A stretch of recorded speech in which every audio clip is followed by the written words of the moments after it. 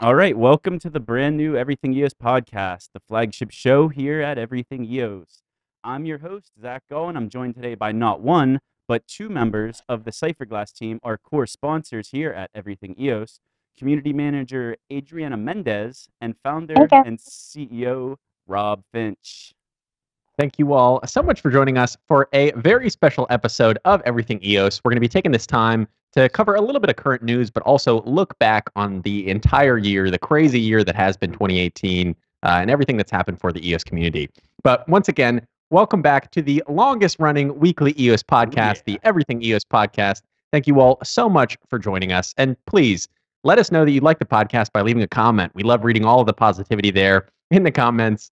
Even the ones that are a little less positive are still good feedback about the show. Help us improve, help us be better for next time. So if you like it, leave a comment or like, follow, and subscribe on iTunes, SoundCloud, Spotify, or wherever else you may be listening. So on today's episode, we're going to be covering a little bit of news, including the Chintai 2.0 blog post that they mentioned with some interesting feature updates on that, a lost key recovery tool, and more. But mostly we're going to be recapping the whole year of 2018 and the wild ride that was EOS.io. Before we get Ready. started, I do need to mention that this podcast is sponsored by Cypherglass, but it's not sponsored by anybody else at the moment. If you're listening along, you're following our opinions, you're excited in this technology, please don't take any of our opinions or anything we're saying as legal, financial, tax professional, or any other kind of advice. We're simply three excited people talking about open source software. And you should know that as we're discussing this, if we bring up a token like the EOS token, you should just assume that we all own it for matters of disclosure. So let's get to it.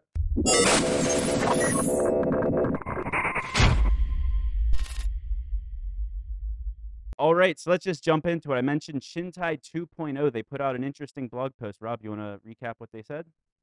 Yeah, it's pretty interesting. So we've seen all of these, I like to call them a new type of business model. Sort of started out with Dice, where the token holders, receive all of the profits from the platform. The token holders can, in the future, vote on the direction of the platform. It kind of democratizes a business structure. We're seeing like these DAOs sort of start to be created. And now it looks like Chintai in their 2.0 version are going to be doing something similar with the Checks token. And they're also going to be expanding out to launch a DEX as well, a decentralized exchange. So if you've used Nudex, you've traded tokens there. Soon you'll be able to do the same thing on Chintai while you're also, leasing out your tokens, leasing tokens from other people, buying and selling RAM. They're trying to make this an entire sort of all-encompassing resource exchange in a lot of ways. So it looks pretty interesting. I'm excited because up until this point, the only dividend tokens we've been seeing have been the gambling dApps. And I mean, they just have a negative connotation to them because it's gambling. I mean, it's a business model. There's nothing wrong with it. It's provably fair. But I think some of these features in Chintai 2.0 I'm really looking forward to. One being the Rex integration. So we've been talking about the Rex for months now. And it's finally within arm's reach, and it's being tested on Jungle Testnet as we speak. And I'm looking forward to that being on the Chintai platform. So we're gonna have like competing token leasing between the Rex and then the shorter leases on that Chintai already provides. I'm looking forward to them having the RAM trading right on there. But the feature I'm most looking forward is to the auto renew. So they have auto Yeah, I was going to say that. contract renews and market orders that you could basically set a price. Basically, I'm not going to lease out my tokens unless someone's willing to pay X price. I think that's a really cool feature. It's very similar to what we're used to with trading tokens, for example, by putting like a stop limit order, for example. How about Yeah, you and guys? I Yeah. like that feature also. I think what's cool about it is that I think it should bring down prices over time. Because if I say, hey, I'm willing to do it for 0.1%, I can just leave that order up and it can, execute, it can lease out, then I can get my tokens back and it will automatically execute again in this cycle. So it should keep the prices down. What about you, Adriana? Well, I really like that they're going to be multiple chain facing. They're going to include all of the chains that are going out on EOS.io. So I do like that they're supporting the entire EOS ecosystem, not just the EOS chain, which I think is going to drive competition and ultimately drive better chains in the future. So I'm really excited to see them kind of adding access to multiple chains and spreading out their wings throughout the EOS ecosystem versus just staying on one chain. I think that's like I said, it's going to drive all these really cool features within different chains, and it won't matter if you want to use, Warbly or Telos or any of these other chains. If you think they're better, you'll be able to access that on Chintai. And I do like that they're going to be giving, Rex isn't out yet, but I do like the idea of having the competition come out before. This way, it's driving even more competition and bettering Rex at the end of the day. Yeah, and I know a lot of people are going to have questions. They're going to say, "Okay, how do I buy the Chex token? How do I get it?" All we know so far, and I talked to Kevin at EOS New York. I tweeted them and said, "Hey, any more details?" The details in that blog post that I'm sure will be linked below are the only details that are out now. We know that you'll be able to get Chex tokens from actually using Chintai. Trading on it, leasing out tokens, buying bandwidth from other people, all these different things will give you tokens. It's unclear if they're going to do a token sale. There's going to be some other way to get them, but that's all we know for now. Once we know more, we'll obviously update you guys. But if you're about to type that question out, we do not know the answer yet, unfortunately. And that reminded me too, we didn't mention that the tokens will be earned through mining. So basically, if you're renting out your tokens or buying and leasing or transactions, either or, you're going to be mining Chex tokens. That's how you're going to accumulate them, is by actually using the platform, which is really cool. So I guess we can't talk about Chintai without the Chintai proxy, guys. There's, I believe, 5 spots left, and it's going through an application process. Do either of you guys want to explain how it's been explained to you? Because there hasn't been a whole lot of information, and as far as I understand, the applications haven't been delivered to the Chintai team yet, right? Right. So the Chintai proxy is managed by a set of 5 proxy managers, and they're all sponsors of the Chintai Resource Exchange. So David from EOS 42 delegated this down to 5 proxy managers, and they are all active in the EOS ecosystem. They're all a part of block producers, so they are all aware of what makes up a good block producer. And they get together, I think what's going to be once a week in the new year, to decide on one new BP to add to their proxy. And we're hoping that Cypherglass makes the next entry. Yeah, they're proving to be a monster proxy. I don't know if they're number 1 or number 2 at the moment, but last week they had about 15.5 million votes staked to their proxy. So that's how many tokens are actually using the Chintai platform. And we could only expect that number to double, triple, quadruple once you're able to actually earn Chex tokens by using the platform and use the Rex on the platform and cross-chain. So that's the cool part, is the Chex token is going to be one token that's mined on every chain.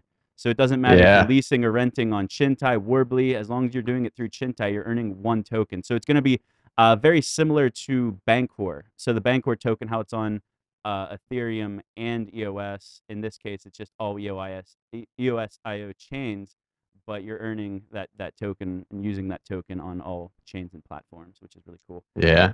So I guess I said we're going to run through the news. We spent a little bit longer than I thought. Automated lost key solution. So this is huge because it ties in with all of the ECAF controversy we've been seeing lately. The block producers have not been following through on ECAF orders, and we've even seen a proxy. Ash Oro posted on Twitter about Freedom Proxy saying they will no longer vote for any block producers who are basically acting on ECAF's wishes. So you want to explain the automated solution that we're trying to create? Yeah, first of all, I think it's the right move from Ash, and we totally agree at Cypherglass. If you look at the community and the community's response to ECAF when these orders have come down, they've really done way more harm than good from a chain reputation standpoint, from an immutability standpoint, and I think that's sort of the general consensus, not just of the block producers, but also of the community. So I think ECAF, and I've said this over the last couple weeks, ECAF really doesn't have any power anymore because the BPs aren't giving them that power. So I think what's going to happen through referendum, we get them out, we go to a free market arbitration, and then issues like these will continue to be solved. But the automated lost key solution, so that this big controversy was around basically the first lost key account, where ECAF went out to the block producers and said, hey, vote to approve this proposal to change the key, basically change the key that owns this account to this other key, because this person has proved cryptographically that they own the Ethereum account associated with the EOS account. And what that would do is not only give that person back their account that they lost the key to, but it would also set a precedent for all of these other people. I think there are several thousand other accounts, totaling several million EOS, I believe, that would then get access to their accounts through a similar process. But it looks like now we may have an automated solution where if you have the private key of your Ethereum address that's associated with your EOS account, since we went through that whole claim process when the mainnet launched, if you have that private key, you should be able to automatically recover your account without the block producers intervening, without there being this major precedent set on chain. So we'll continue to monitor this. It looks like nothing is out officially. It's just been proposed by EOS Nation at this point. But hopefully, this is a solution that not only gets people back their keys, but also prevents, setting a precedent where a BP can change somebody else's key. Because I think there are a lot of slippery slopes that sort of go along with that, and I hope that's not something that actually has to happen. I'm interested to see what happens because I think for dispute resolution to work on chain, it has to be scalable. And the more automated solutions we can come up with, the more scalable it becomes. So this will be a nice test Absolutely. to prove scalable solutions in this type of situation. Yeah, that's really why I like SageWise a lot because they're taking a whack at dispute resolution on change that's automated and scalable. This is one of the talking points that I've come across more often in 2018 with people that ask me about EOS is, hey, I hear that there's a lot of recourse action and it's available on EOS. And then I have to explain the governance process that this kind of decision goes through with block producers, and you can kind of see them get a little weary of it. So I think that the more tools that come out for dispute resolution that are scalable, it's going to be great. The free market will decide which one they like the best, and we can go from there. Oh, all right. So moving along with the news, we have one more last piece of news that just happened recently. We had another casino Yeah. hack. It's like every couple weeks we get another one. Rob, I'll let you explain this one as well. Yeah, so this one targeted Fastwin, and this time it was not a node level, system level exploit. This was actually an exploit in their contract. So somehow or another, I don't think the team has actually released the specifics. Somebody got a hold of their private keys that were associated with the Fastwin contract account, and what that person was able to do was basically go in, mint a bunch of Fast tokens, just create a bunch of new ones out of thin air, sell them on exchanges, do all kinds of stuff that obviously directly impact the way that entire business and that entire Fastwin ecosystem is running. So the solution that's been put in place by the Fastwin team is actually pretty interesting and something that I don't think we've really seen before. And it's controversial on both sides. I'm sort of undecided on whether it's a good thing or a bad thing. I think maybe parts are good and parts are bad. But anyway, effectively what they're doing is they're airdropping a new token to anybody that has the Fastwin tokens right now. So if you have 100 Fast, you'll get 100 of this new token as well. And then they're effectively just replacing the old Fast token with this new token. And the reason why they're doing it, yeah, exactly. So it's so interesting they have a fork like this where essentially they're trying to roll back their token to before the hacker got into the account.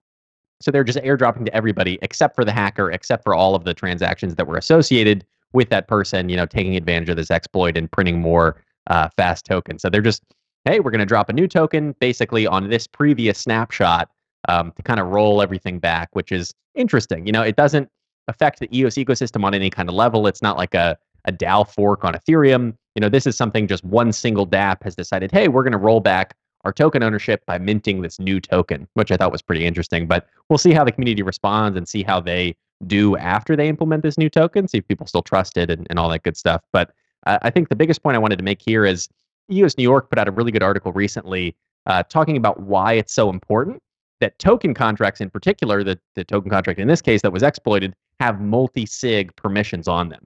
So if you're not familiar, instead of having one private key, I could set up a 3 of 5 key on a token contract that requires 3 out of 5 of our team members to approve a transaction in order for it to go through on that token contract. And in this case, a multi-sig contract like that would have prevented this attack because they wouldn't have been able to steal one key and suddenly mint all these tokens. They would have had to steal 3 out of the 5 and then try to do this. So I think it's even more important that we encourage other dApp developers to implement this standard from EOS New York so that, hey, put a multi-sig contract on your token account so that you can first assuage people's concerns that this is safe, but also prevent things like this from happening in the future. So we'll see what happens with it all, but that's kind of the gist.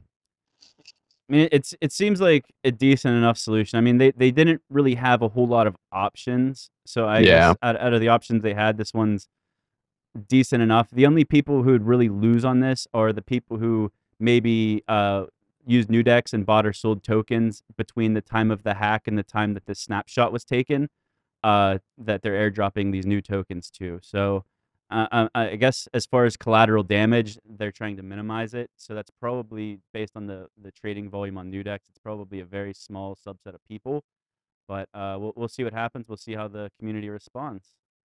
So yeah, and I did I did notice that they're apparently burning like 1.2 billion of their 10 billion tokens, I believe it is, which were they were previously the team's tokens. So they are taking actions that negatively impact their team in order to try to positively impact the platform. So I think that's pretty admirable, but we'll see how it all works out. We'll see. But now let's get to the meat of this podcast, the part we've all been waiting for.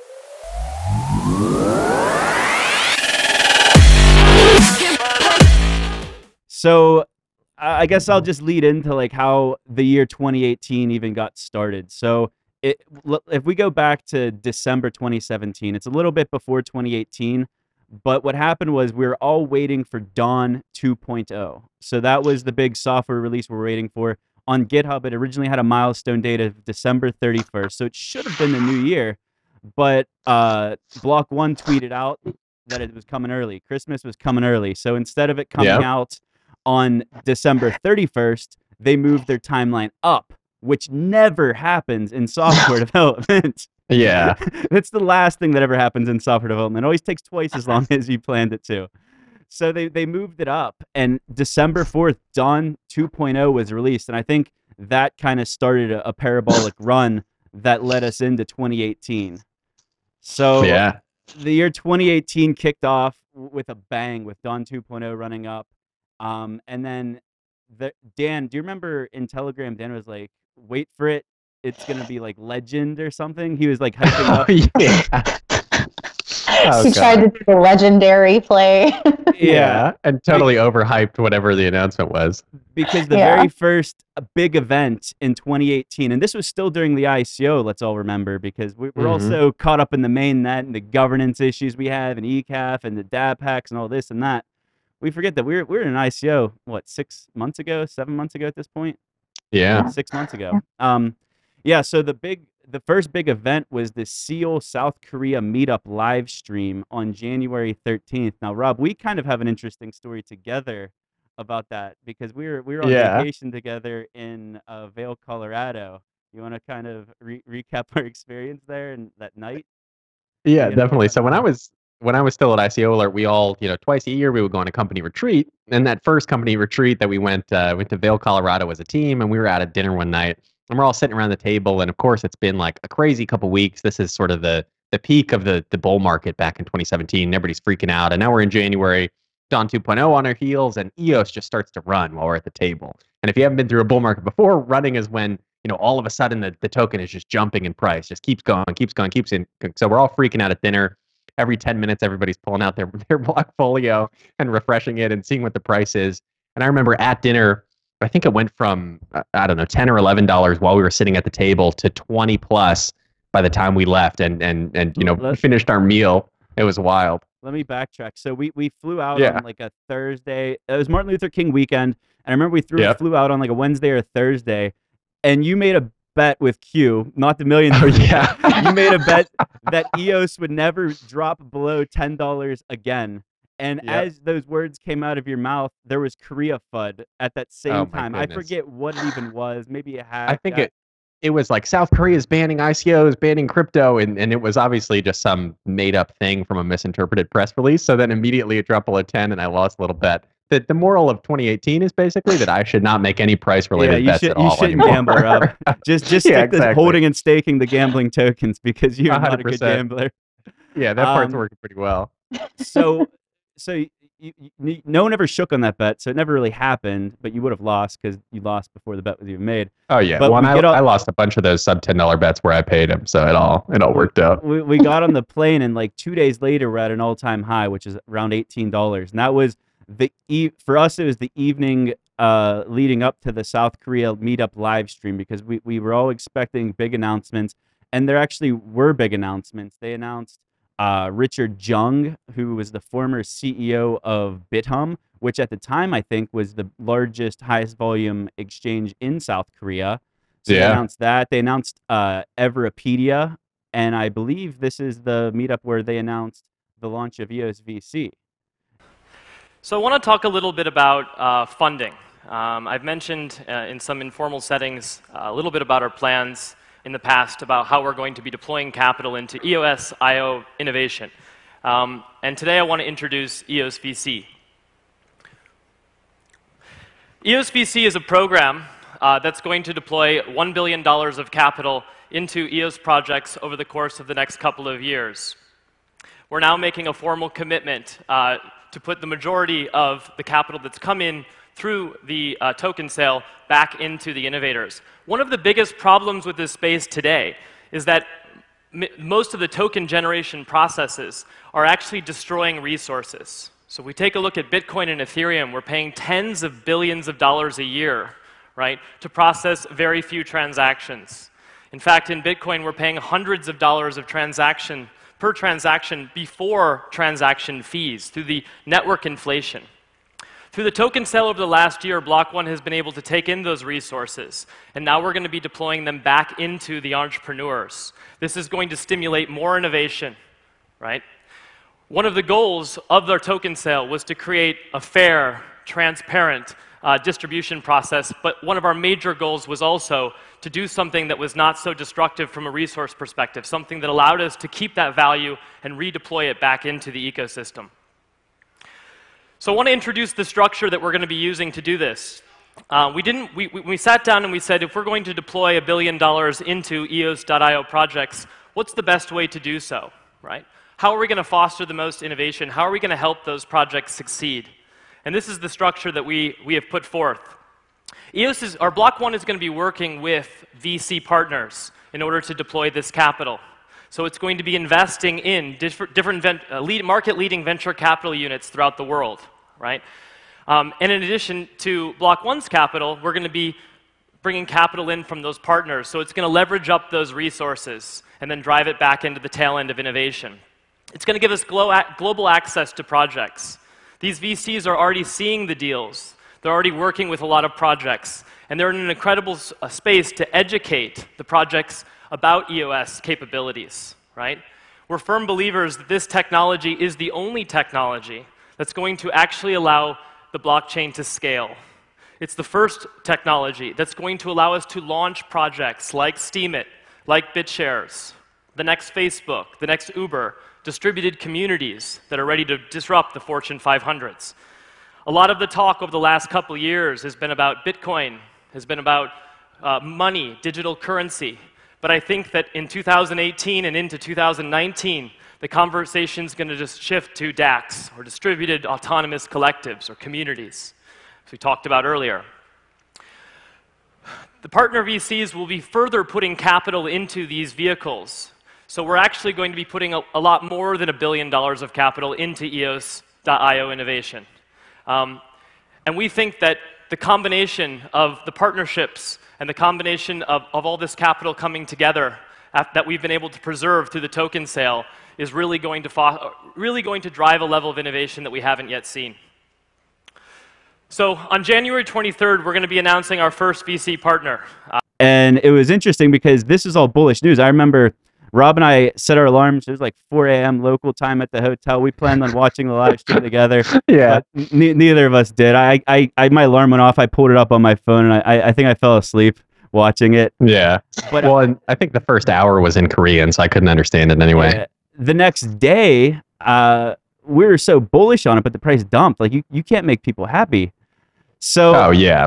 That's how the year started off for Rob and I. How did the year start off for you, Adriana? Because you weren't with Cypherglass yet back in January. What was your role in the EOS ecosystem back then? Did you hold tokens back then? Yeah, I did hold tokens. At that point, I had been steadily filling my bags and just kind of watching. I was a huge Ethereum person back before EOS was announced, and I always thought that the most obvious problem with Ethereum was its scalability. So when EOS came out, I was super quick to jump on it. I had been participating in the crypto world for about 2 or 3 years at that point, just slowly investing, watching 2017, blow up my bags. That was a huge win for me. I think it was a huge win for everybody. But in January and February, I was still just loading small bags. I mean, I was among the people that thought it would never dip below $10 again. So I think we could all admit to that. Oh yeah, definitely. Yeah. And it's easy. It's easy looking back on it now in like a bear market, going, "Oh, these idiots! Like, how could they ever think it's going to 1,000?" But in the So moment, like when stupid. you're in that like Oh, FOMO yeah. rush of everything's going up 100% every other day, it's easy to believe that like it's going to keep happening. Especially Yeah. when at the time I sat next to Rob every day at work. Yeah, exactly.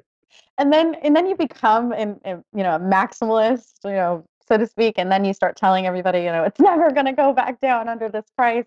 I have a few people that are looking at me like, what? What was Mhm. that?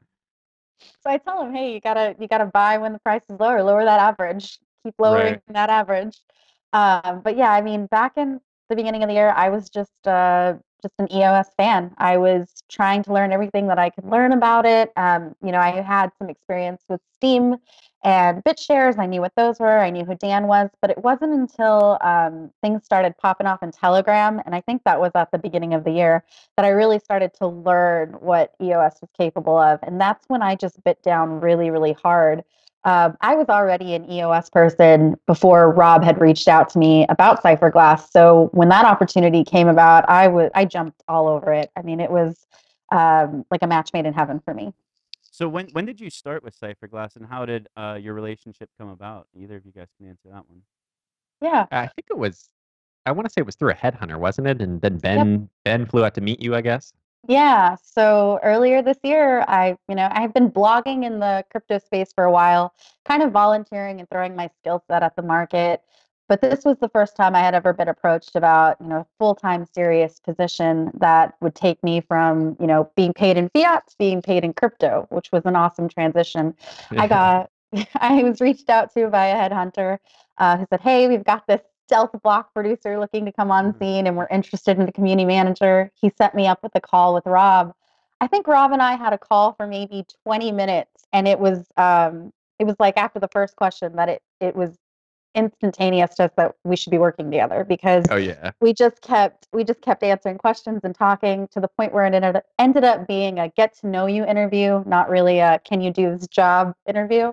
And I immediately wanted to work with him. And as soon as he mentioned that he was bringing his brother on and they already had a team of people that were experienced, I knew that I had basically found my new crypto family.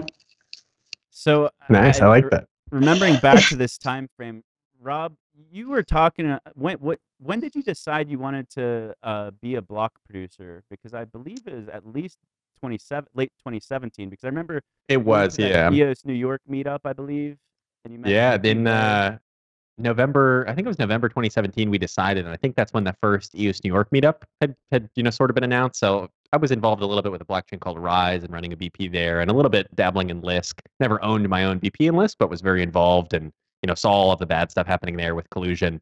But anyway, so we went to that first EOS New York meetup. I don't even know if Kevin knows this, because when I saw him at the San Francisco Hackathon, he was like, "Hey, nice to meet you finally," and I was like, "Oh, I don't know if you know that I was at that first meetup."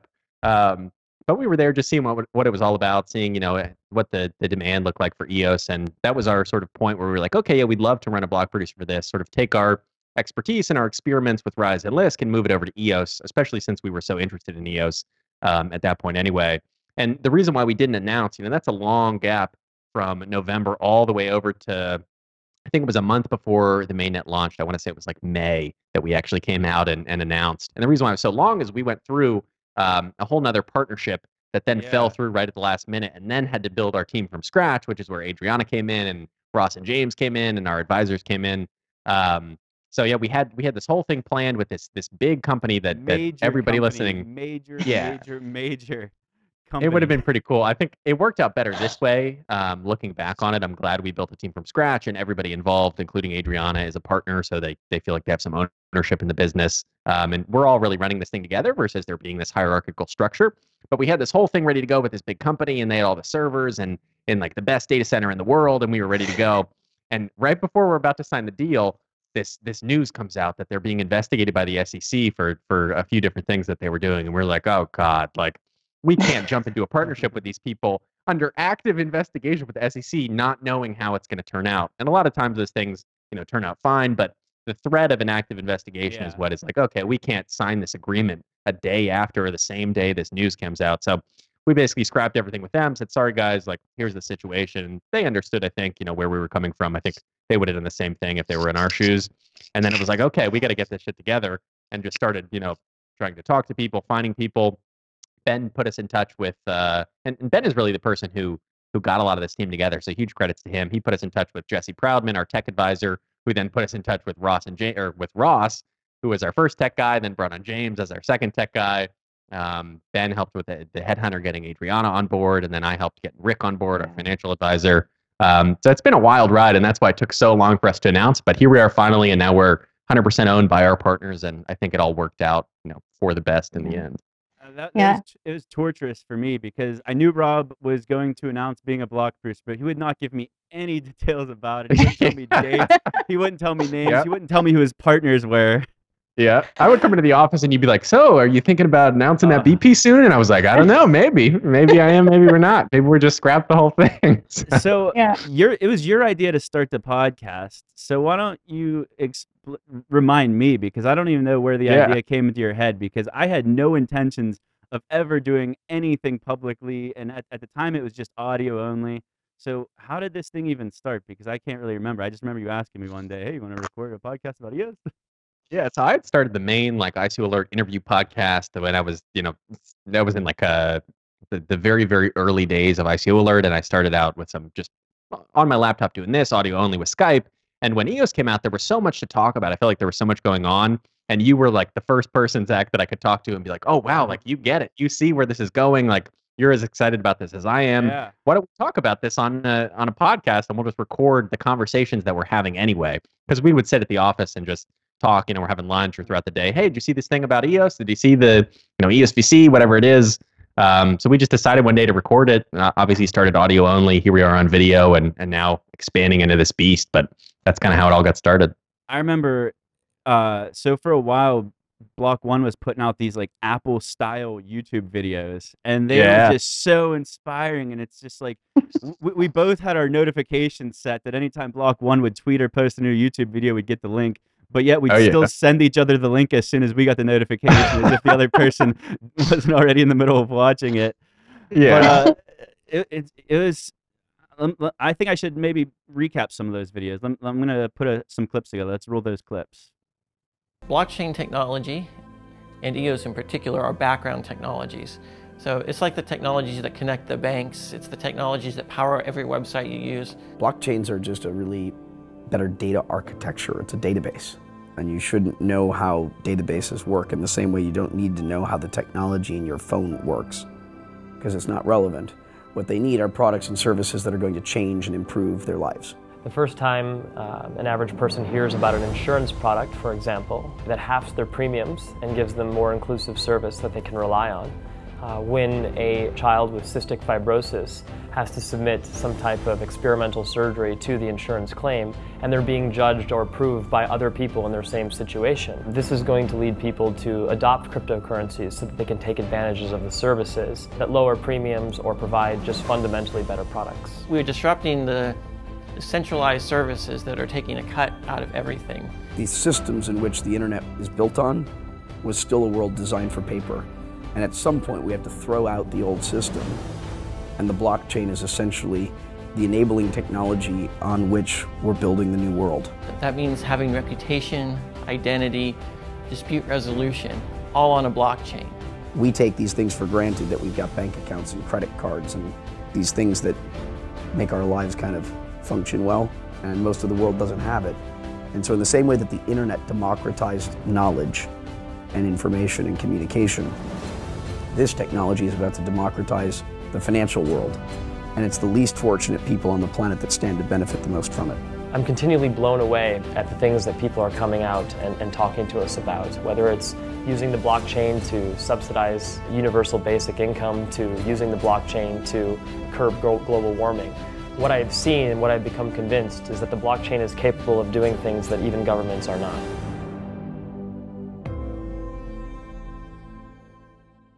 All right, yeah. So those videos were a big reason, and on top of sitting next to Rob every day and talking about EOS, that was kind of what led to this excitement. And we'll get into some of the other things that happened throughout the year, but I think the mainnet launch was an exciting time for everyone. So the ICO, I guess let's recap the ICO. Rob, you want to explain how it was like a Dutch auction style, how it went a year, and all that fun stuff, and then we'll get into the mainnet?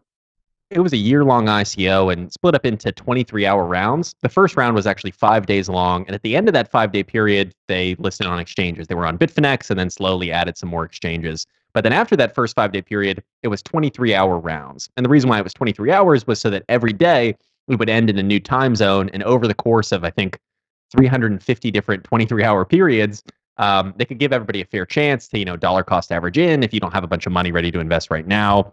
And this whole time telling people that the tokens are worthless, which is where a lot of this, EOS is a scam, EOS is this came up, because they were saying, these tokens are going to be worthless. They're going to be locked at the end of this ICO, and then maybe a community will launch it and honor the snapshot. So that was this whole thing. People say, why did Block One need to raise, $4.8 billion? How could they come out and do that? They didn't set a target at all. We a lot of ICOs. Yeah, we gave them that money because in each period, whether it was the 5-day period or the 23-hour period, in the 23-hour ones, they sold 2 million EOS in every single period. And basically, the way that the price was determined by the total amount of ether and the value of that ether. So if there was 100 people in it, and there were 2 million EOS, obviously those 100 people, depending on how much they put in, would split the EOS, and that's how you got the price. And it created this interesting arbitrage thing from the exchanges to the ICO, which is, I think, how they made most of their money. If you think, if you put $100 million into arbitrage between these two exchanges, they were basically getting 50% of that because a lot of that was flowing through them. So that was kind of the ICO, this year-long process where the price every single round was a little bit different. One as low as 50 cents, one as high as, I think, $13 or $14 during that ICO, maybe even higher. Adriana, what are your memories from the ICO? Does anything stick out to you? Oh man, scam. The word scam sticks out like a sore thumb, unfortunately. Constant FUD. Constant FUD. Yeah, that's the right term. Fighting that uphill battle of being a part of the community when it first kind of got started and understanding what EOSIO was capable of from the beginning to walking EOS up the population scale with everybody speculating on it was a challenge because you had everybody kind of throwing stuff in your face saying this is a scam, this is a scam. And I mean, I think we're all human. We can only, stay so strong sometimes that sometimes it starts to get to you. And it becomes really frustrating to keep defending this thing and this technology that you're not getting paid to defend. You're not, you're not getting paid to promote. At this point, I was just an EOS fan. So I feel for everybody that's been with us since the beginning because we've had to combat a whole lot of FUD and a whole lot of nonsense. And that's what I remember. This has been the most amazing experience of my life, but I would be lying if I said it wasn't the most frustrating one as well. Yeah. Some of the FUD from the ICO. Let's see. We had the Block Ones recycling ether and buying into their own crowd sale FUD. Then there was the terms of services, which basically said this token has no value, it does nothing, which was the truth. My EOS tokens are still sitting in my Ethereum wallet. They're locked and they do nothing. That they did exactly what they said they would.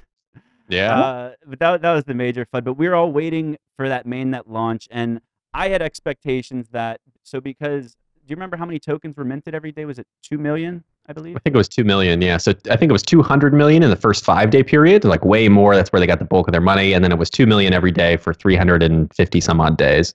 The mainnet launched. So as soon as the ICO ended, everyone's eyes were on how do we unlock this chain? So which one of you guys want to explain your experience with the mainnet launch? Explain the 15% unlocking period, the go, no-go votes. Who wants to start on this one? I'll let Rob introduce this moment. So basically, after Block One locked up those EOS tokens that they were selling, now they're worthless, now they're locked. You literally can't transfer them on your Ethereum account. Like, they were locked. If I tried to send them to you, Zach, I would get a transaction error and I wouldn't be able to. So that's where a lot of this FUD came from initially. But from that point, it was up to, the community and actually one anonymous appointed block producer to actually launch the chain and honor that snapshot. And then after that, ABP launched the chain. A bunch of people sort of hopped in after that.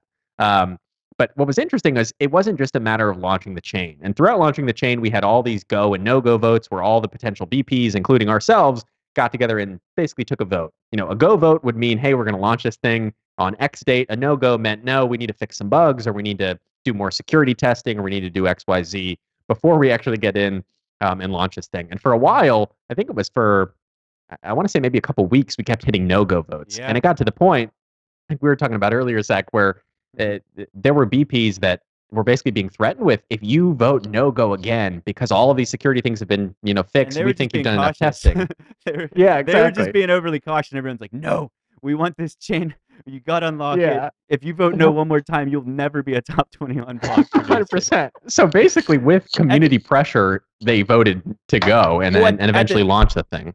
At the It's like the time, first referendum. Yeah.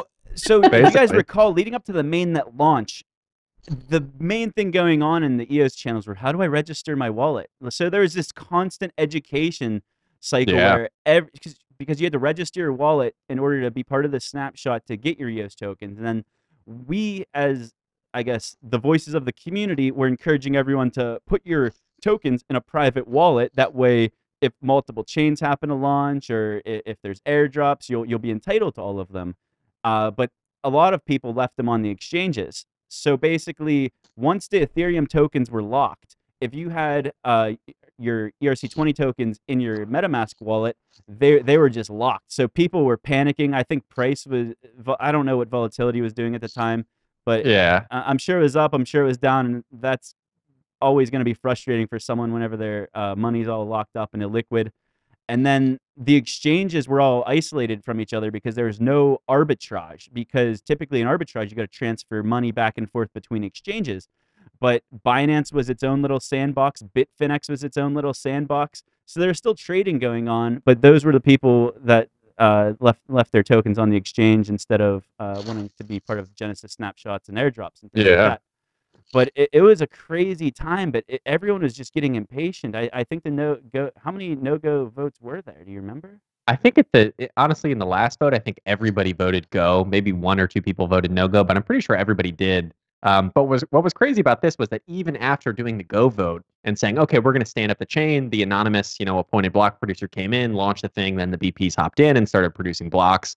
Even with all that, we weren't done. Like the chain No. was not usable at that point because we still had to get to the 15% unlock. And this was a cool feature to make sure that, 10 chains can't all launch at the same time. It was basically, I think, designed in a lot of ways to make sure that there's community participation on your chain before it launches. So what this required was that 15%, basically 150 million EOS tokens, had to be voted towards any block producers in order to launch the chain. And it wasn't until you got to 15% that then you could actually transfer your tokens and use it and launch dApps and do all these other things. So not only was it like, okay, how do I register my tokens before? Then it was like, okay, which wallet do I use to unlock my tokens to then vote them towards somebody? How do I do any of this? And that's really where our education at Cypherglass started was, okay, all of these people have questions about this new system. Because now you're in EOS, it seems like, okay, we have governance, we have dApps, you can pull smart contracts. It all seems relatively normal. But before this thing launched, there was really nothing like it, especially on the governance side, that had ever existed in the crypto space before. So people had a million different questions, trying to point them in the right way. But eventually, we got that 15% unlock, I think thanks to Bitfinex, because we had pushed over 10% just with the community voting. And it had been, I think, another week or two, starting from June 3rd, I want to say, when the go vote happened. June 2nd. June 2nd is when Okay. the ERC20 token smart contract locked. Okay. And then from there, the go, no-go votes started. So there was a couple of those for a week or two. And then after the go vote, which was when all the block producers voted, yes, let's launch the chain, that single anonymous block producer launched the chain. But like Rob said, the tokens were still frozen because Yeah. there was a security mechanism that until 15% of all of the token holders vote for their block producers, no tokens could be transferred, staked, or anything. So we had a blockchain, but you couldn't do anything with it except vote. And even Right. then, after that point, it wasn't like you could just transfer your tokens. Everybody's tokens were staked by default on the mainnet. Oh, It's just yeah. a way for the chain to launch. So then people were like, what do you mean I can't transfer my tokens now? Why does it say I only have 10 EOS tokens? And everybody's Oh, like God. just panicking. And Yeah. eventually like, okay, you have to unstake, wait 72 hours, then you can send your tokens if you want. And I think that a lot of confusion around the mainnet. But if you look back on it now, it really went off relatively well. Considering like the scale of this, considering what was really being launched, I think it went pretty well. Global. So. Yeah. That was before all of the what's the Liquid EOS, the EOS Link, where they bridge the gap with all the Mhm. translations and stuff. All Oh, of these yeah. groups weren't put together yet. They weren't as organized to No. disseminate information globally. No. Other issues. There wasn't a hardware wallet yet, which CipherGlass. Want to explain that Yeah, one? yeah. So when There it wasn't launched, any really, wall. it was There's GrayMass. That's it, really. and that was it. And at that point, I had no idea who GrayMass was. So it's a wallet that I love to use now and I recommend. But at that point, I was like, who are these GrayMass people? Like, this could just be a scam. They're collecting people's private keys. Like, whoa, whoa, whoa. Like, we need to do more research. But they were really the only place to put your tokens. There was no trusted hardware wallet solution. So I think right around that point is when we came out with our $100,000 hardware wallet bounty to get it out on Ledger and Trezor. Ledger has obviously been filled, is now feature complete. You can use it with any dApp, with any service you want online, especially through Scatter. And then Trezor should come out soon. We got a submission. We're waiting on Trezor to approve it. But none of that infrastructure was in place when the chain launched. It made it very, very difficult for users to trust any kind of wallet. I think we've gotten past that now. You know, Dan has even looked at the GrayMass wallet and sort of recommended it at a certain point. But it was wild in the early days. I mean, nobody really knew, you know, what was trustworthy, what wasn't, what should I do here? Why are my tokens staked? There were just so many questions. And to your point about, you know, all these people being unorganized, especially between the East and the West, there was a lot of talk that almost turned into FUD at a certain point about, oh, China's going to have their own chain. They're going to launch their own EOS. And then there's going to be the rest of the world in their, you know, with their other EOS chain. But the block producers actually got together, ourselves included at CipherGlass, and we all signed an agreement, which was pretty historic when you think about it. We all signed an agreement to launch one EOS chain. Whether or not we actually got elected or not, we weren't going to go and fork it off and start another thing like some people did with Telos and some of these others. The agreement was, hey, we're all in this mainnet. We're here to compete. We're here to get these votes. Whether or not we get them or not, we're only going to launch one chain. And I think that was pretty incredible that that was pulled off, that now the East and the West are on the same EOS chain. And it makes for a stronger chain and, most importantly, a stronger community. Little did everyone know the EOS mainnet is the Asian chain. Right? we're living on it that way sometimes. Chain. Yeah, absolutely. Adriana, what was your experience with the mainnet launch? I remember it feeling like a mini UN.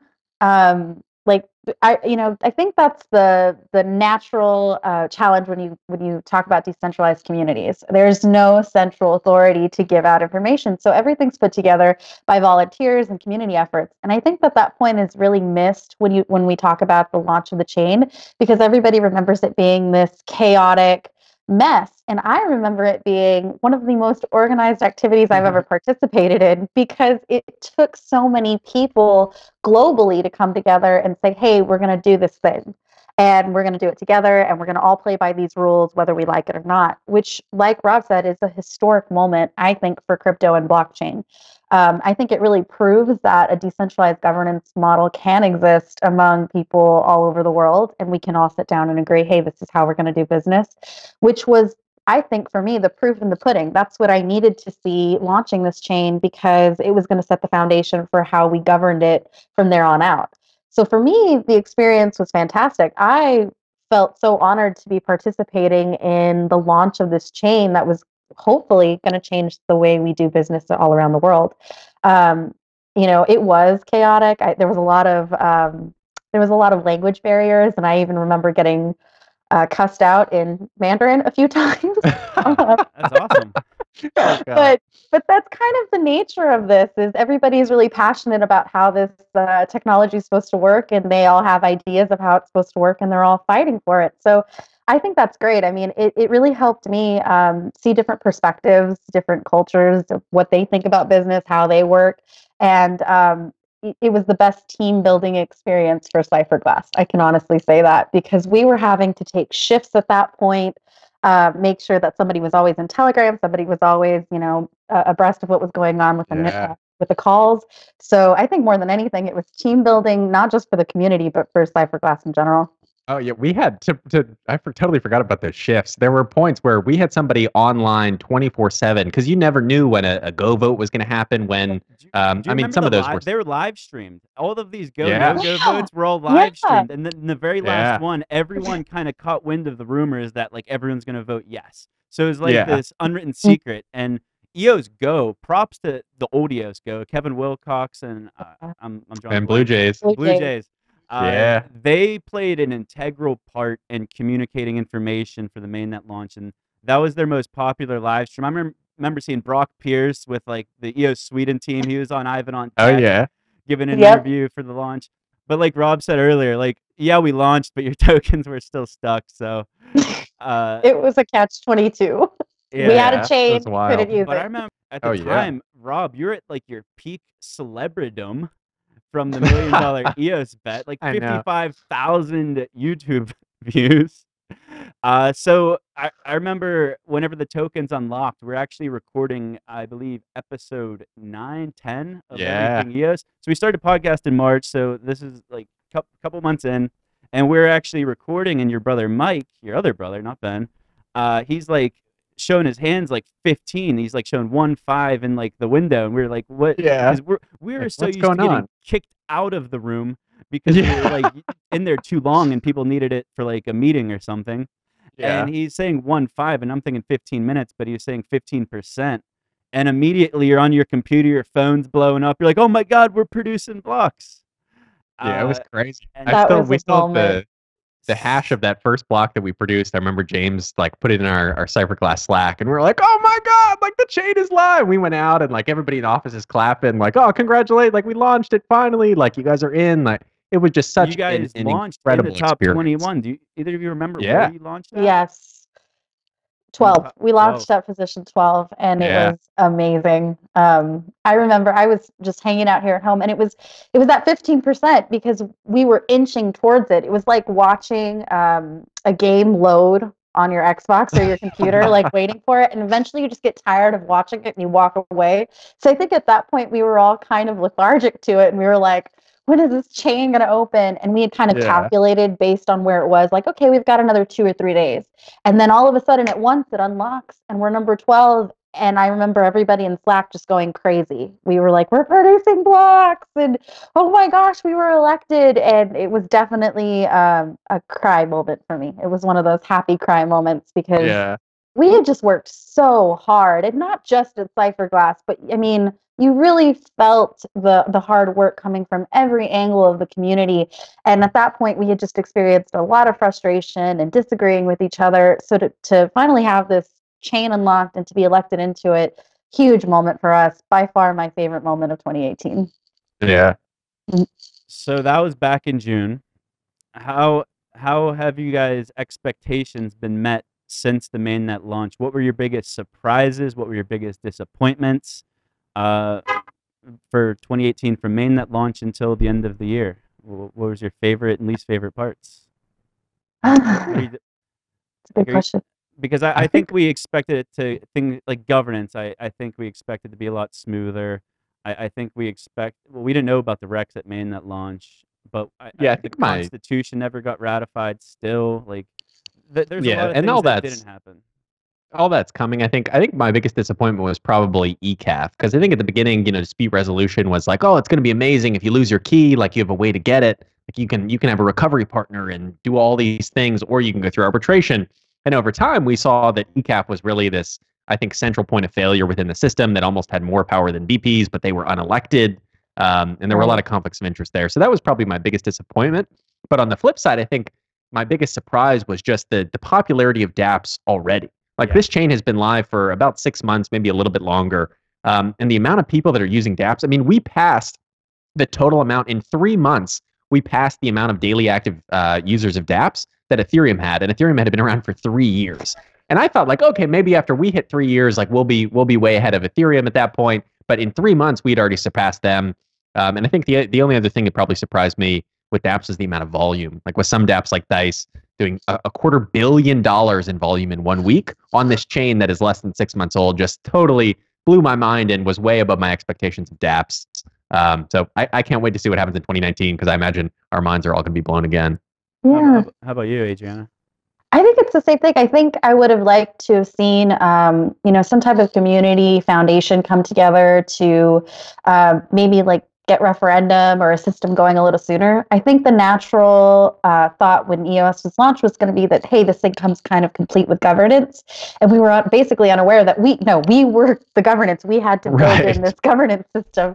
And that was the biggest surprise. And I don't want to call it a disappointment, but surprise is the right word. I think that now that we're moving forward, we've realized that all we had is a blockchain, and how we use the blockchain is completely up to us. And that's the beauty of it. I mean, that's kind of the gift of EOS.IO is that we get to take this really cool technology that has a built-in governance, DPoS, and divide it up and make it work the way we see fit, or the community sees fit rather. So that's been the coolest part of this ride, is watching the community take EOS and make it their own, because it really is the community's. I mean, at the end of the day, block producers can suggest all they want, ECAF or any other central point of governance can suggest all they want, but it really is the token holders that have the power. So I'm loving seeing this true decentralized chain grow in that fashion, where the community takes it, does what they think is right with it, and if everybody wants to get behind it, it works. If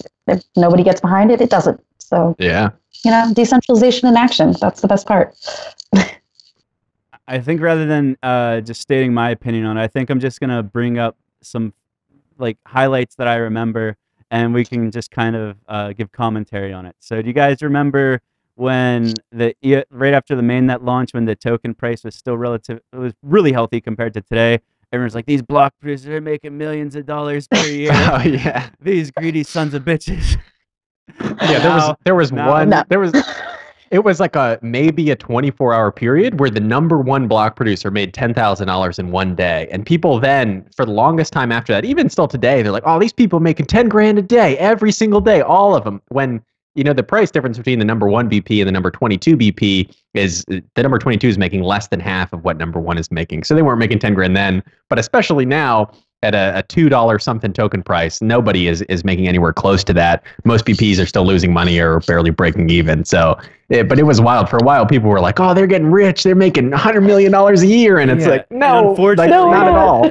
Because the price was so high, I bet the minimum amount of tokens were being liquidated to actually fund the block producers. So all of those riches actually turned into a lot smaller bag of riches. Yeah, and exactly. Now a lot of pretty much every block producer is probably operating at some sort of a loss right now, with the long-term expectations of things will turn around. And then once the token price goes up again, if anyone starts complaining about everyone getting paid too much, well, you got to cover those losses from the couple months or even longer. Oh, absolutely. However long this token price lasts. So it all balances out. Yeah, it is kind of cool to see that block producers kind of had to prove themselves through this bear market. Like, I think it's nice to see the markets kind of self-cleaning cleaning themselves and pushing out people that, really can't fund a giant block producer, can't manage their money properly. It's honestly something that you have to be very, very stringent about when you're a block producer. And the way that this market has worked so far, I personally think is in our favor, because now that 2019 is coming in and what I think the price will go up, it's going to be interesting to see how block producers re-implement their finances and reorganize their finances, because we've learned so much in 2018 that we are dependent on the entire market and what it's doing. I think treasury management's going to be huge in any crypto-related business where you're being paid in crypto, whether you're a mining farm or a block producer on a DPoS system. Treasury management is so crucial, but I think going into this, a lot of people weren't nearly as careful as they may should have been in retrospect.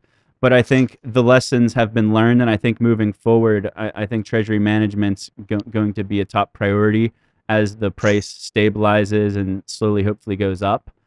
So as far as price and crazy things happening, you guys remember the RAM market right at the mainnet launch? Oh my God, yeah. The price like 20x'd. Like, I kept looking at it and I kept thinking I was too late to the party and not buying it. Thank God I never actually bought a bunch of RAM, because it did end up going up like 10x and going down 10x. But that was insane. You couldn't buy RAM. There was controversy over accounts being too expensive and nobody having any RAM. And then I think at one point, I think it was 1 kilobyte of RAM was like 0.9 EOS, almost 1 EOS for 1 kilobyte. Or like, oh my God, it was a little crazy. It was. I'm glad to see that it stabilized out and that, the market looks much more healthy. And I think that with all these different tools being built onto EOS, that's really going to, make the difference in RAM pricing. Things like REX and leasing models and everything that's being built in now. I wish we had from the get-go, but like I said, you can't have those things on a brand new chain. Yeah. So I'm glad that the community is stuck with us kind of through all these ups and downs and high RAM prices and low RAM prices. I'm looking forward to a much more stable RAM market in 2019.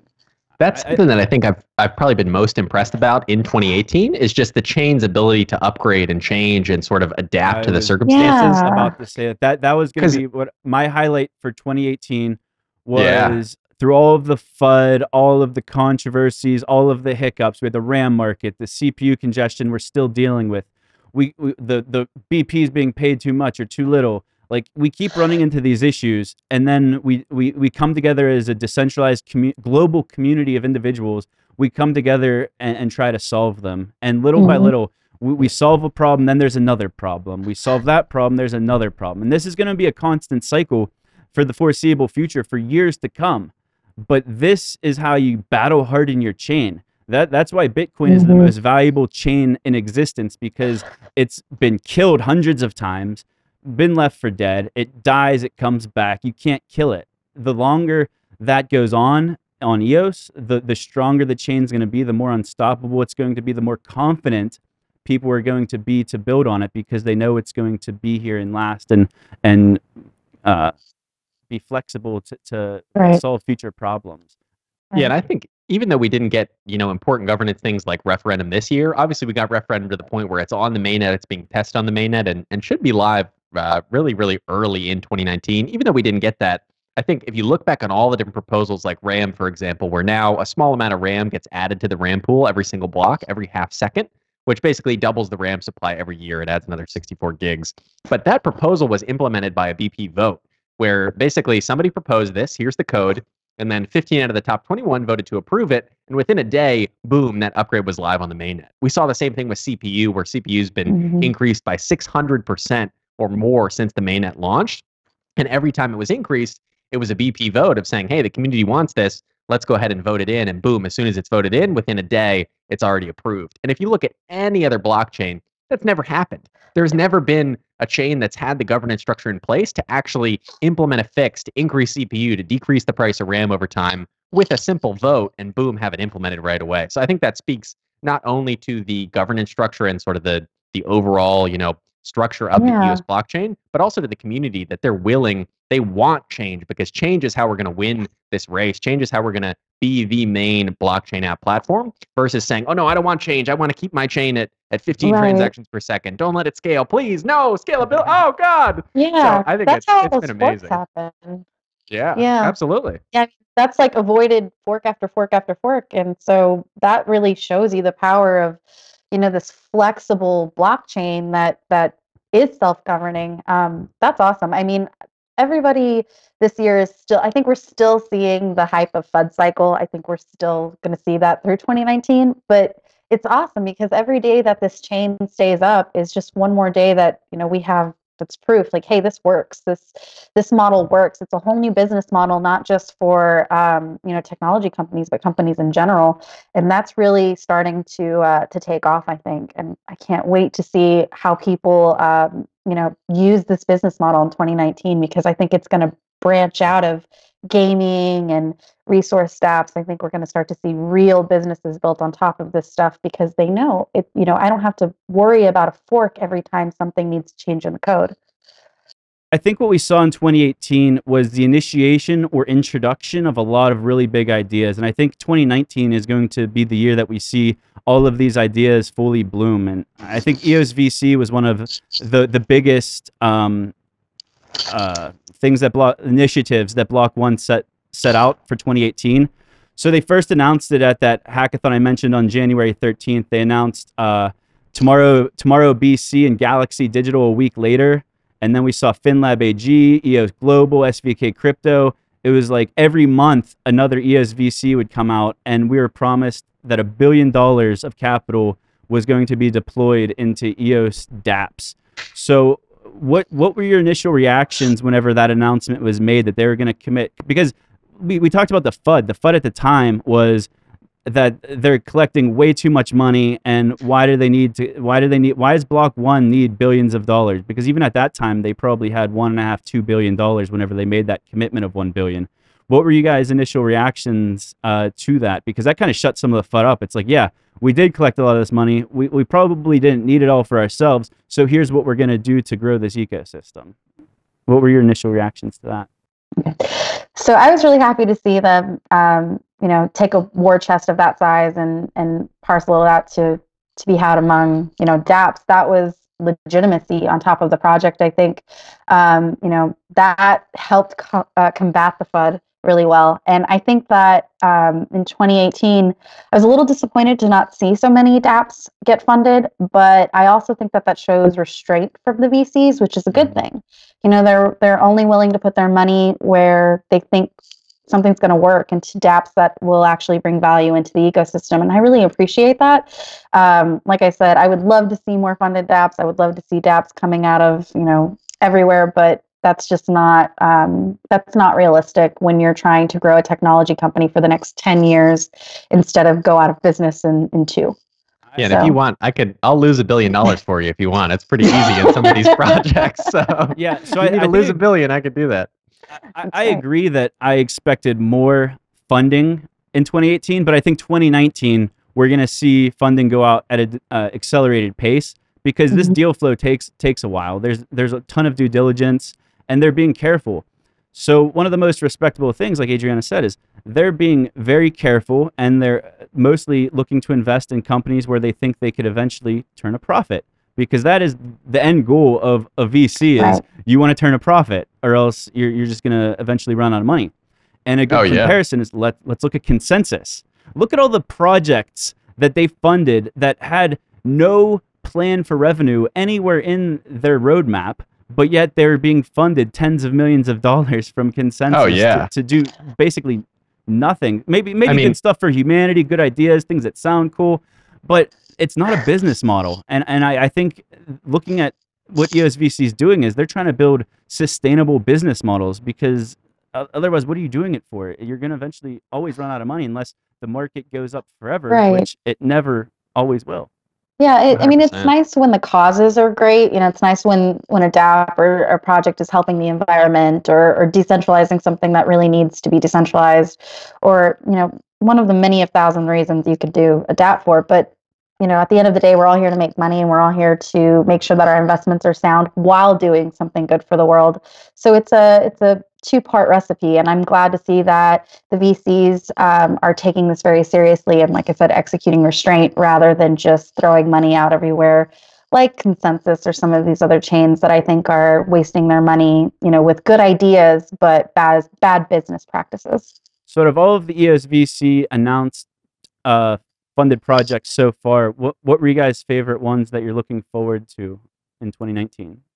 Ooh, I'm definitely excited about Mythical Games, and I know they haven't come out with anything. If I had to pick one that's actually launched, it would probably be Everpedia, the decentralized Wikipedia, and now they're building all of these other dApps on top of that same IQ token. But the ones that have been announced but not yet released, Mythical Games for sure, because not just the first game, Blankos, but all of these other game developers that they're working with to sort of, add a player-created economy to their game, I think are just going to be incredible and have the potential to disrupt major players in the space, like EA that owns Fortnite, that makes hundreds of millions of dollars off of skins. All of that can be put on a blockchain, owned or even created by the players, and then that profit is suddenly redistributed to the people actually playing the game versus the one company that made it and is now monopolizing the skin industry.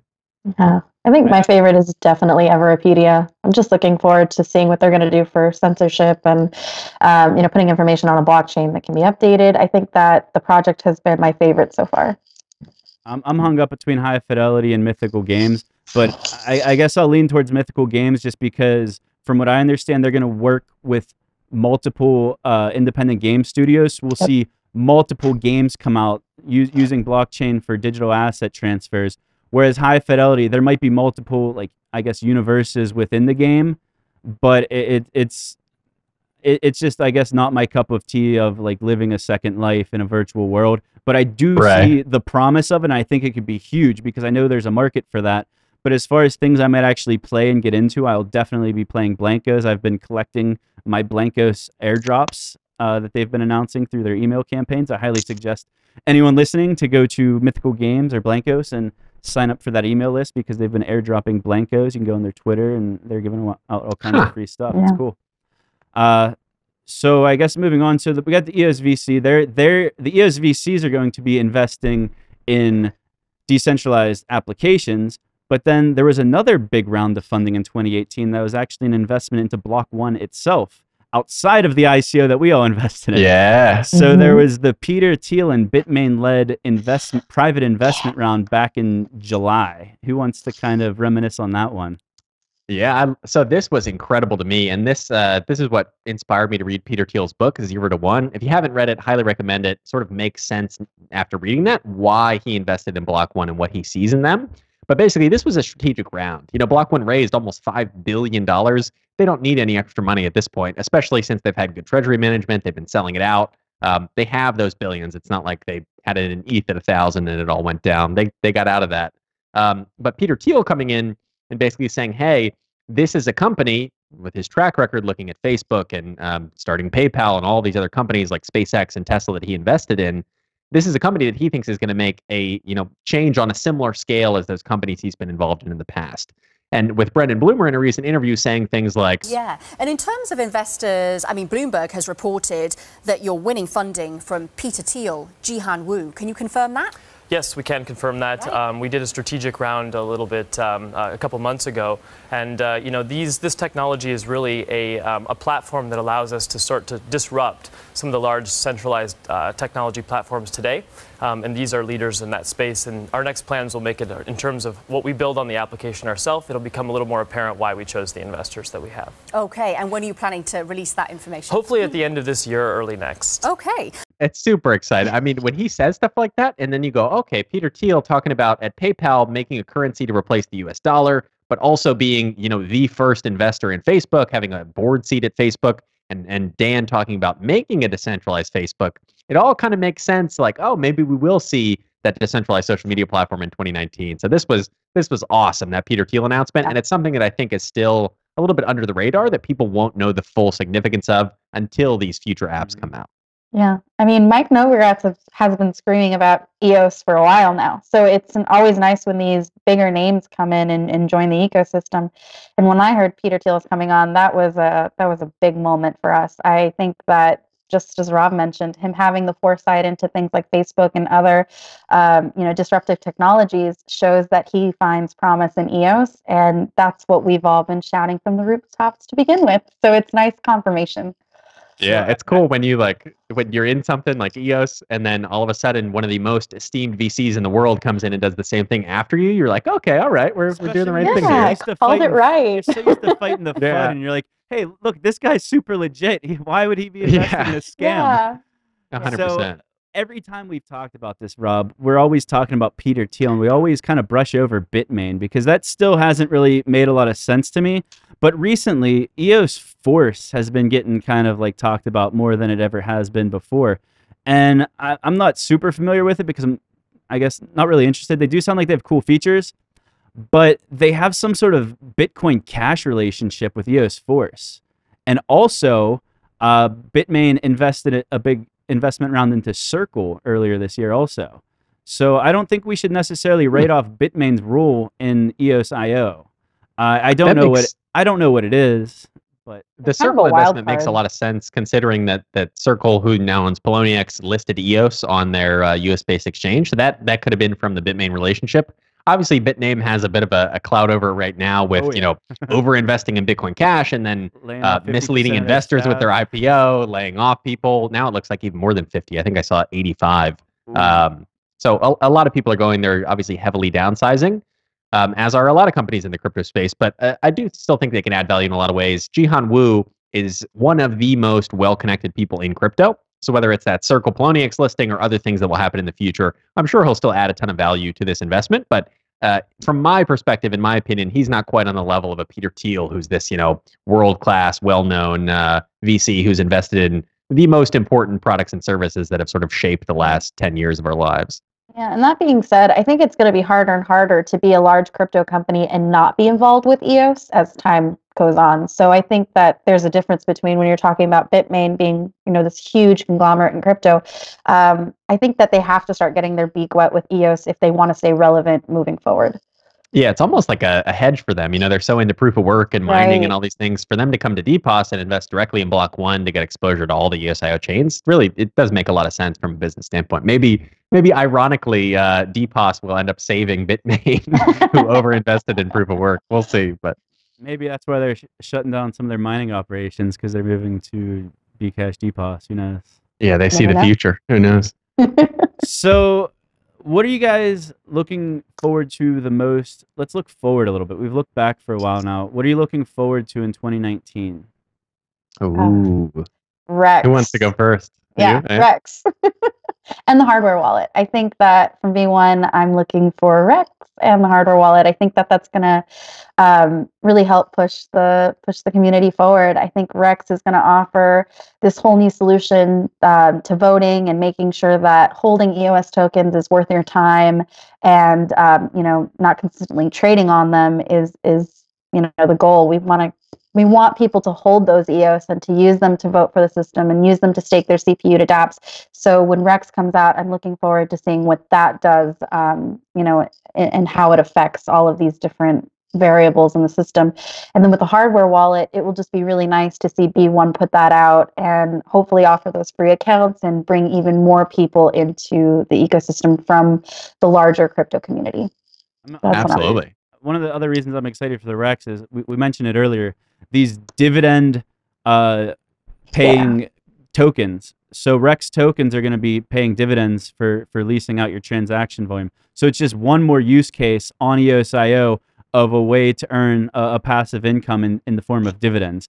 I think that was one of my biggest surprises and it was a surprise mostly because of the regulational uncertainty climate we sit in, is you just don't expect a dividend paying token because the SEC could come in and shut it down at any point. But because these organizations are so decentralized, like the EOS mainnet, the Rex is technically paying a dividend, but I don't think anyone's going to come out and say that it's a security. And if they did, who would they go after? Because my Block One tokens are still on Ethereum right now. And that was my response, I guess, to some of the FUD we saw recently too, is Charles Hoskinson coming out. You guys see that? Like a week or two ago, saying how he's predicting the SEC is going to come after Block One. Well, guess what, buddy? My Block One tokens are still in my Ethereum wallet, and they're not going anywhere. So those are the 100%. Tokens they sold me. And I think it's also kind of funny when people say, "Oh, I heard the SEC heard from a friend they're investigating Block One." If anybody in the world raises almost $5 billion, you can bet that the SEC and every other government organization that deals with this stuff in the world is looking at them going, okay, let's just make sure everything is legit. So I expect that. I expect something like that to happen. I personally don't think it's going to result in anything negative, but I love seeing competitors in this blockchain app space who still don't have a working platform hating on working platforms. It's always kind of comical to see. Yeah, I think that maybe that's what I'm really looking forward to in 2019 is that whole FUD getting shut down and watching B1 do their thing as an open source software company and everything else just functioning just fine. That'll be great. B1's just been playing it very careful, cards close to their chest, because like you look at their hires, they've hired like top tier legal teams, and I'm sure they've been in conversation with the SEC this entire time. It's just we don't hear about it because why would they talk about it publicly? If you look at their recent head of legal counsel who joined in early June, I believe, right before the mainnet launched, he I think was he ran a weekly podcast with one of the former chairs of the SEC. So these people are incredibly well connected. Nobody goes out and raises this much money and doesn't have a strong legal plan with serious lawyers that are ready to back this and say, no, this is why we believe this raise was okay and legal within, all of these different jurisdictions. So it's going to be interesting to see how that all unfolds, of course.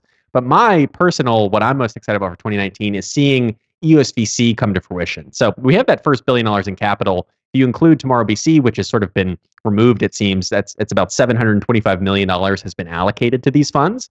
But that still means there's $275 million at least that hasn't even been allocated to a VC fund that we could see allocated to who knows, could be a community fund where a bunch of people are tokenizing and voting on it. Could be more VCs from, esteemed people that have invested in some of the best centralized tech companies in the past and now are looking to the decentralized future. But in addition to that, in a couple interviews, Brendan Bloomer has mentioned our initial contribution was $1 billion, but we're not limiting it to that in the future. And he did mention, they don't want to overcapitalize these projects early, but I would bet that once, a significant portion of this billion is dolled out, we have, several hundred dApps funded, that maybe Block One comes out and says, hey, we got another billion for you. And they push that out to other VCs or push it out in some other way to really make EOSIO the most adopted blockchain software in the world, as it already is today, but, keeping that sort of title belt going forward. Yeah. Before we started recording, I said I was going to look forward most to Steem 2.0 or whatever it's going to be called. And the main reason behind that is just because I've become a content creator over the last year. So I'm really excited to have a platform on, or a social platform on top of the platform that we talk about every day. So I'm excited to actually use Steem 2.0, and I'm excited if it's everything it can be. I want to have a DApp that my parents or brother or grandparents could use, and I hope it's going to be there. And it seems like Block One's waiting until everything's like feature complete and completely polished before they release it. That seems to be the trend. That's the only reason we haven't seen the Block One wallet yet. I think Dan Rob, didn't someone comment directly? Yeah, so I spoke to Greg at the hackathon, and their initial reasoning was basically, hey, we're going to come out with an MVP, a minimum viable product. We're going to get the wallet out there, and then we'll iterate on it over time. But what they saw was that there are already plenty of other community wallets like EOS Links that are super easy and sort of MVPs that then have dApp stores and other things built on top of it. These wallets already exist. So then they sort of shifted, and Brennan was kind of going, okay, maybe we shouldn't release an MVP. This really should be feature complete and be an app that you can download once, and suddenly you've unlocked this door into this amazing ecosystem where now you can use any dApp on any EOSIO chain, all within your wallet, and store all of your tokens securely using your face or your fingerprint in that secure enclave. So I think it's the right move, and I can't wait to see what this wallet will actually look like and the features that it will have when it launches, hopefully very, very soon in Q1. Yep. I want to make one big prediction. I just thought of it. I don't know if it's EOS to $1,000. Be careful with those. Be careful with those. No, so I don't think I've seen anyone else talking about this. But did you see the MakerDAO investment earlier this year, where Andreessen Horowitz invested a couple $1 million into tokens from the founding team at a discount? I could see Block One, as their 100 million tokens slowly get given to them and they have access to them to distribute them in any way that they want, I could see Block One selling their tokens below market rate to a strategic partner, such as an Andreessen Horowitz. Because there's a lot of things they could do with their tokens, but 100 million is an extreme amount, and I think that, what are they getting released? 10% every year, so they'll have 10 million tokens by next June. So yeah, they could stake them, because we could expect them to build some of the most killer dApps on EOS, so they're going to need to stake them for bandwidth and things like that. But I could also see them distributing them in some sort of strategic partnerships in the same way that MakerDAO did it. And for those listening who aren't familiar, just look up the Andreessen Horowitz MakerDAO investment that happened a month, 2 months, 3 months ago. And I could see stuff like that happening, but I don't know if that's a interesting 2019 prediction or down the line. But I would, because it's getting skin in the game at a below market price. So people are going to complain about that. They complained about all the token holders of MakerDAO complained about it too. But you can't complain about getting a strategic partner like Andreessen Horowitz. You want them to have skin in the game and not worry about market volatility or anything like that, because it gives them some downside where they're still ahead of, even if the price would go down.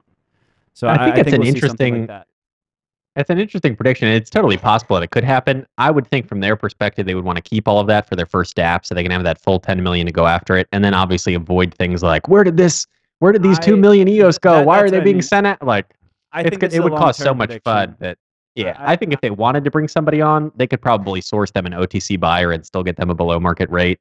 But I think it's interesting. Who knows? It's definitely possible. I think it's a worthy prediction.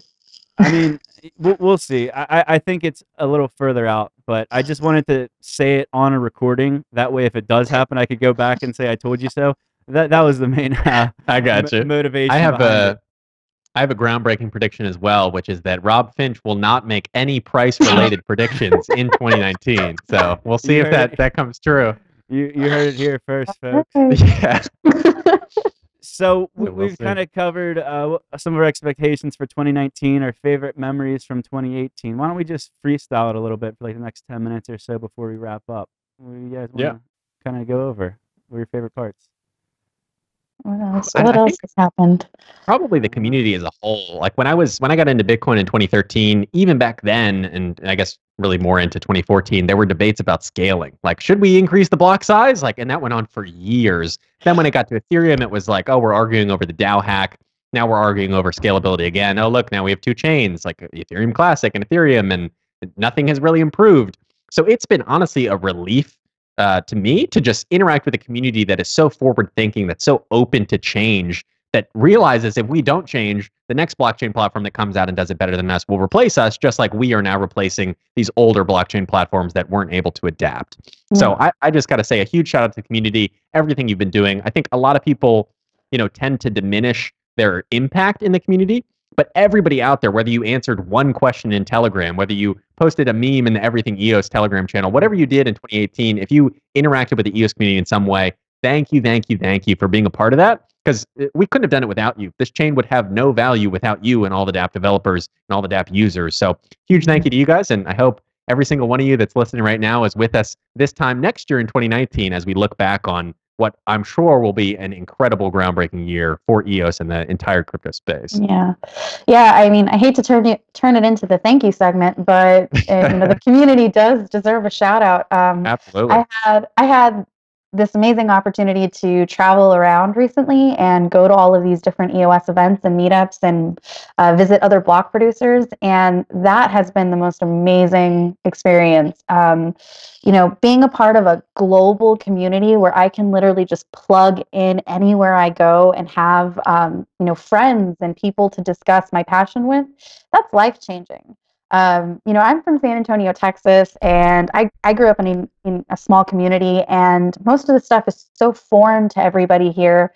Being a part of Cypherglass and being a part of the EOS community gave me the opportunity to spread my wings and, go international and visit all these hackathons and, events and EOS meetups. It's been so cool. Shout out to EOS Costa Rica, who let me come down to Costa Rica and crash at their place and experience the EOS surf program. And that was the first time I had ever really looked at the code, and I learned how to program a smart contract. So nice.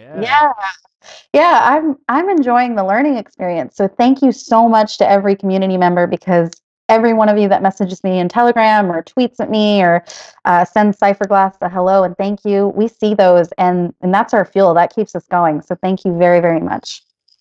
So I guess I would like to thank the community, but I think I do thank the community, but I think you guys covered all the bases there. I would like to take the time to thank Daniel Larimer, because throughout this entire year of doing this show, I don't think anyone's followed him more closely than I have and dug into everything. True, yeah. I've dissected everything he's said in Telegram, on Twitter, and he's just a really interesting person because he's got a lot of big ideas. He seems like a really smart guy. But some of my favorite moments in 2018 was sharing the Danisms on the show of things that Dan has said. And some of my favorite ones were whenever he was saying basically he was programming while Vitalik was still in diapers. And then that was my favorite. Some good burns. And then back in April, someone asked him why most Ethereum projects took 2 to 3 years and they're still not complete. And then he comes back, he says, it took me 3 months to build Steemit from scratch. I ported Bancor in a week. And then he says, once EOS.io is done, I could build a Steemit contract in a week or 2. So I love whenever he just comes in there and just flaunts it. And oh yeah, he drops bombs. And the other time, going back to when he was kind of not battling with Vitalik, but do you guys remember when Vitalik made that video where he made a joke about EOS being Ethereum 2.0? Let's roll the clip. On stage. Roll the clip. So Like first of all, like what do we mean by Ethereum 2.0? What is Ethereum 2.0 going to be? And I think the answer is pretty obvious.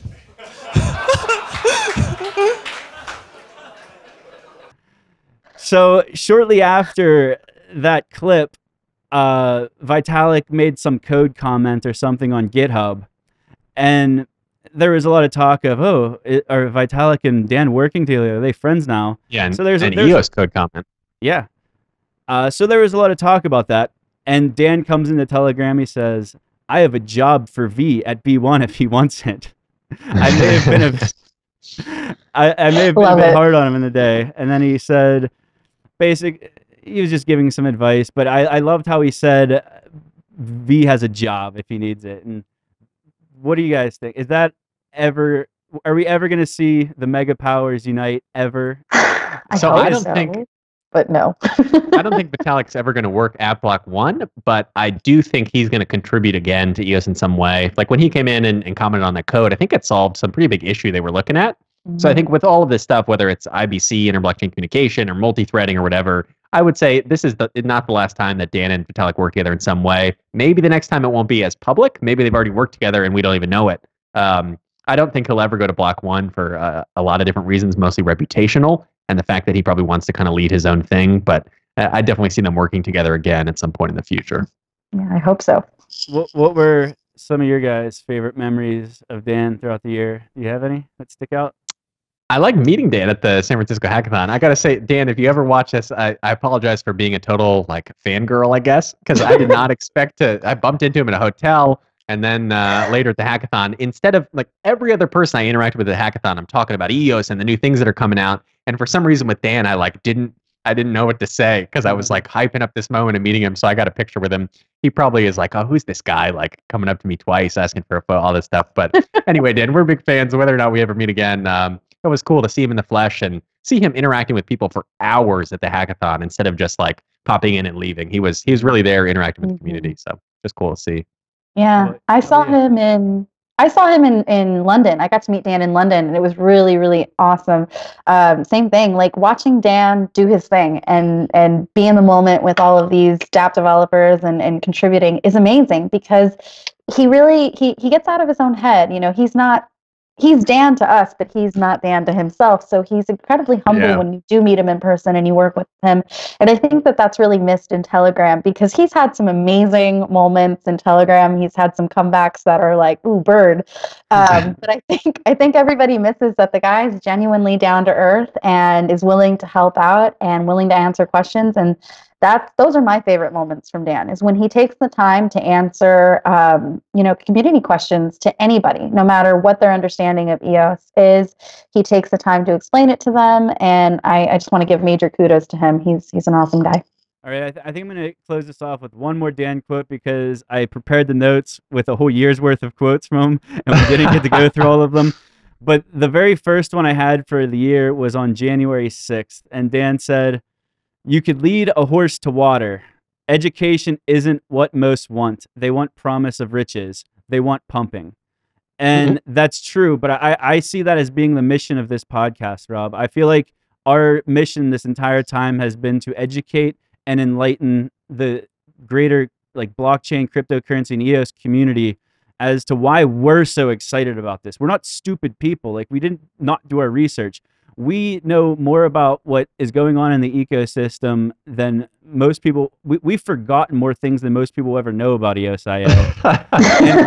and we try to share it with the community. So if education's not what the people want, I feel like we've been able to spin it, twist it up, and put our own little twist on it that makes it enjoyable for people. The community response to what we've been doing has been incredible.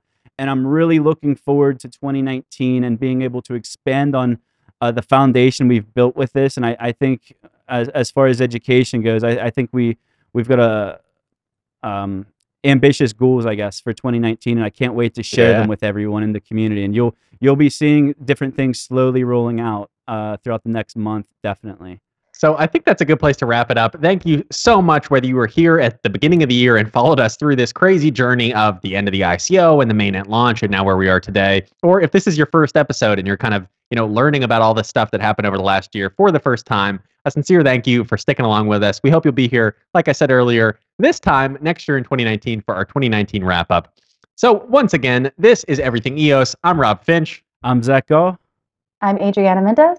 And this is Everything EOS. Bum, bum, bum. See y'all next year. All right.